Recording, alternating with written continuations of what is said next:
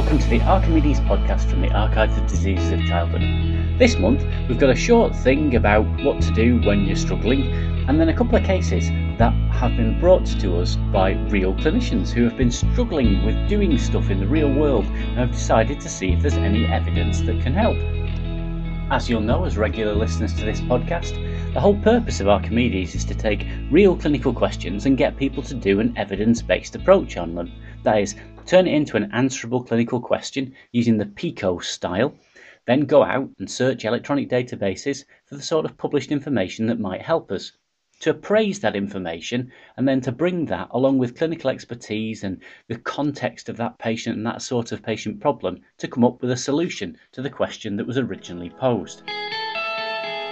The first question we've got this month is from Will Creasy and Eleanor Stebbings, working in Salisbury and Bristol. Their question arises from a post-take ward round after the admission of a child with viral gastroenteritis. The lower specialty trainee, or SHO in old money, originally worked in an African country and asks you whether or not you've considered giving zinc, as this is commonly used in a hospital at home when you have children admitted with diarrhoea. You're aware that the WHO and the United Nations Children's Emergency Fund have recommended the use of zinc in acute gastroenteritis in lower income countries, but really pretty unsure as to whether it is or isn't useful in higher income countries, where there are lots of things that are different between the patient groups. You decide to go and search. And what they did was they went off and they looked in a few different places.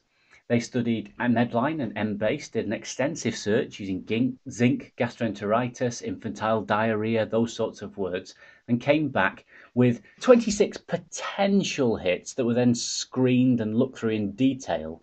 And 5 randomized controlled trials were found to be quite useful. On the back of this, they also went searching through some other articles and found a further RCT that was based in Australia from the reference list in a Cochrane review. The randomized controlled trials included ranged from 70 to 480 patients and included patients from Turkey, Australia, Switzerland, Italy and Poland. The trials found on the whole a small benefit in 4 of the 6 trials and no decent benefit in 2 of the 6 trials. When you put that alongside the Cochrane systematic review and meta-analysis that looked at the rate of response against the likelihood of zinc deficiency, there's certainly a suggestion that it really works better in children that are more zinc deficient than children that aren't, and the possibility that it's associated with both an unpleasant taste and possibly an increase in vomiting, although of the trials picked out individually, not one of them had that as an outcome in itself. The authors conclude that given that zinc is relatively easily available, it's cheap, it has minimal side effects to do with taste and potentially vomiting, but maybe not, then it could be a reasonable thing to do in high-income countries. This is in some disagreement with the current NICE guidelines, which took the data primarily from a large Cochrane review that didn't include all of the trials that have been found here.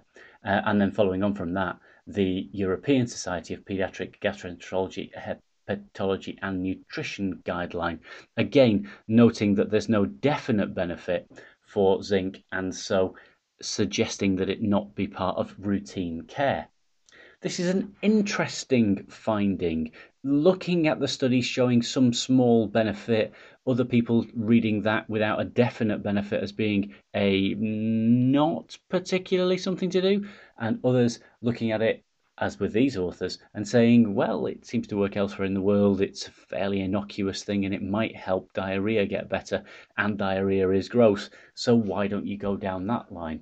I think it's a good example of where what we do in the practice of evidence-based medicine is look at the evidence, analyse it, think about it in context, but it doesn't give us a necessarily correct answer. What it gives us is a framework to discuss the views that we have of the evidence that we see in order to come up with a sensible clinical conclusion. Leading on from that, we've also been wondering this month about what do you do when you're putting evidence into practice? And for me, it sort of pulls together around the word incongruous. You see, I've struggled with spelling for most of my life, and still, occasionally, I do pronouncing really quite badly wrong.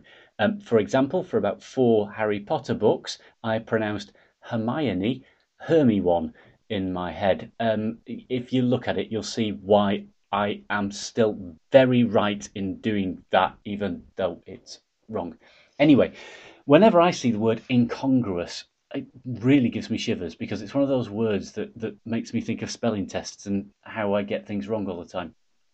The joy of Word and its underlining red when I get things spelt incorrectly is so much good. Anyway, incongruous is a very good word to describe the findings of many people when they start to look at research in an area.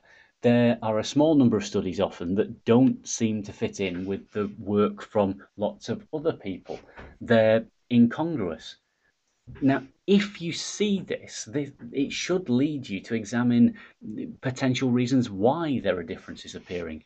Is it that one study is so overwhelmingly large that that is the one that's likely to be true, and the other studies are small and probably have elements of publication bias or small study estimates? Is it that one study or a couple of studies use a very different comparator treatment or a very different dose of the comparator treatment compared to the others? So their outcome measurement will be different. Is it that their outcome measurement itself is different? Are they measuring what we're saying, resolution of diarrhea, whatever, in a different way? And that some studies do it in a better or worse way, and so they're more likely to be of higher or lower qualities. If you see incongruity in the studies, it should flag. It should flag you to say, I need to think about this more. Sometimes you can posit a reasonable explanation for it, and then you'll believe the majority. Sometimes you just have to accept that people find different answers in different situations, and that you don't really understand why. You still have to go with something, but then you should step forth with caution, because as every Harry Potter-based reader and wizard knows, what you see isn't always how life actually is. The second clinical case this month is from Wilma Targa and Andrew McArdle at the Connaught Hospital and St Mary's Hospital in London. Their case concerns you working in a regional hospital in Sierra Leone. A 3-year-old child arrives with a history of fever, progressive weakness, reduced consciousness and convulsions. On examination, she's got moderate respiratory distress. She looks very pale. She is unconscious, and her malaria rapid diagnostic test is positive. The PCV on a spun sample is 20%, which leads you to estimate the haemoglobin at around 6.7. Given how pale and unwell she looks, you're wondering if that 6.7 is actually an accurate estimate. The background to this being that the WHO suggests that you transfuse children with haemoglobins between 4 and 6 grams per decilitre. And this team have gone away and provided an answer based around an extensive literature search, where they went through 747 potential papers to give an answer to this question and pulled out 8 studies that examined the relationship between packed cell volume and haemoglobin. Unlike many of the studies that we see in Archimedes, these studies were enormous. The smallest was 235 patients, then 968, 1,123, a couple at 2,500, one at 3,200, one at 5,400, one of 6,000, and a study of 13,667 separate samples that were analysed to look at the relationship between these two variables. These are enormous numbers. And what did they find with all of this? Well, the majority of them showed that the rule of packed cell volume divided by 3 estimates your haemoglobin to be inaccurate. In fact, it overestimates the haemoglobin concentration, particularly when there are low levels of PCV. Within these studies, the majority of them, it has to be said, were not done in malarious areas and weren't done exclusively with children. But there were 3 studies that were done in malaria areas. 2 of these studies, with 1,000 patients from Ghana and 5,000 patients from Mozambique and Tanzania, showed that overestimation was indeed the case. And the only study that really disagreed with this was 1,000 patients taken from a malarious area, but patients on dialysis, where they said that the PCV over 3 was not an exaggeration of the haemoglobin. The difference between this study and the others was that the PCV was done not by a spun method, spinning down and then looking at the proportion of the tube with the cells in it, but instead by a conductance method, and that in itself may provide extra differences between this and the other studies. When you take all of these data into consideration, really, I think you do have to conclude that the PCV over 3 is an overestimation of the haemoglobin, and particularly if you're in a situation where there's a child that you think maybe would benefit from transfusion, particularly, say, respiratory distress or a prostrate child because of their degree of unwellness, you should really only trust a haemoglobin that would be greater than 8, so more than 2 grams per deciliter above the transfusion threshold, to be truly in a situation where transfusion wouldn't be recommended.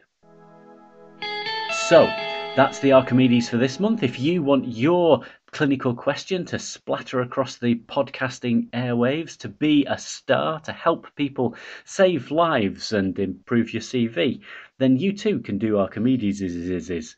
Please email in, ask questions, and get yourself on the publication path to an Archimedes which will support you and others in doing evidence-based medicine in practice. So, until next month, thank you very much for listening.